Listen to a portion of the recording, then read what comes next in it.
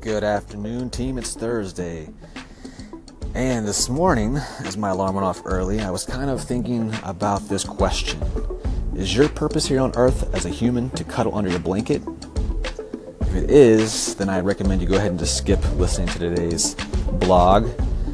When my alarm went off this morning at 4:30 a.m., I was reminded of the quote from the famous Stoic Marcus Aurelius. It goes a little something like this. At dawn, when you have trouble getting out of bed, tell yourself, I have to go to work as a human being. What do I have to complain of if I'm going to do what I was born for, the things I was brought into this world to do? Or is this what I was created for, to huddle under the blankets and stay warm? Yeah, that's a poignant question to ask ourselves, right?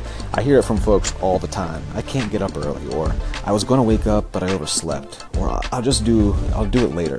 But they never do those important tasks later. It never comes.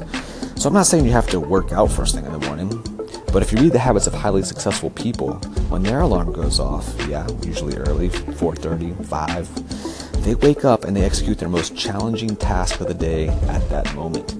These early victories set them up for success as they have already accomplished what's most important to them, before kids, before coworkers or emails can hijack their attention and reprioritize their day for them.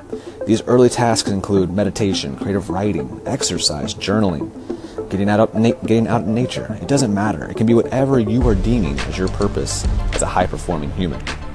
But it's your actions, it's what you do that define what your purpose is. If you jump out of bed to write, you're a writer. If you snooze your clock to cuddle with those sheets, you're destined to snooze your dreams away. It's time to choose, guys. Here goes your alarm. Beep, beep, beep. What are you going to choose? All right, I'll see you back here tomorrow, Friday, as we set ourselves up for an amazing weekend.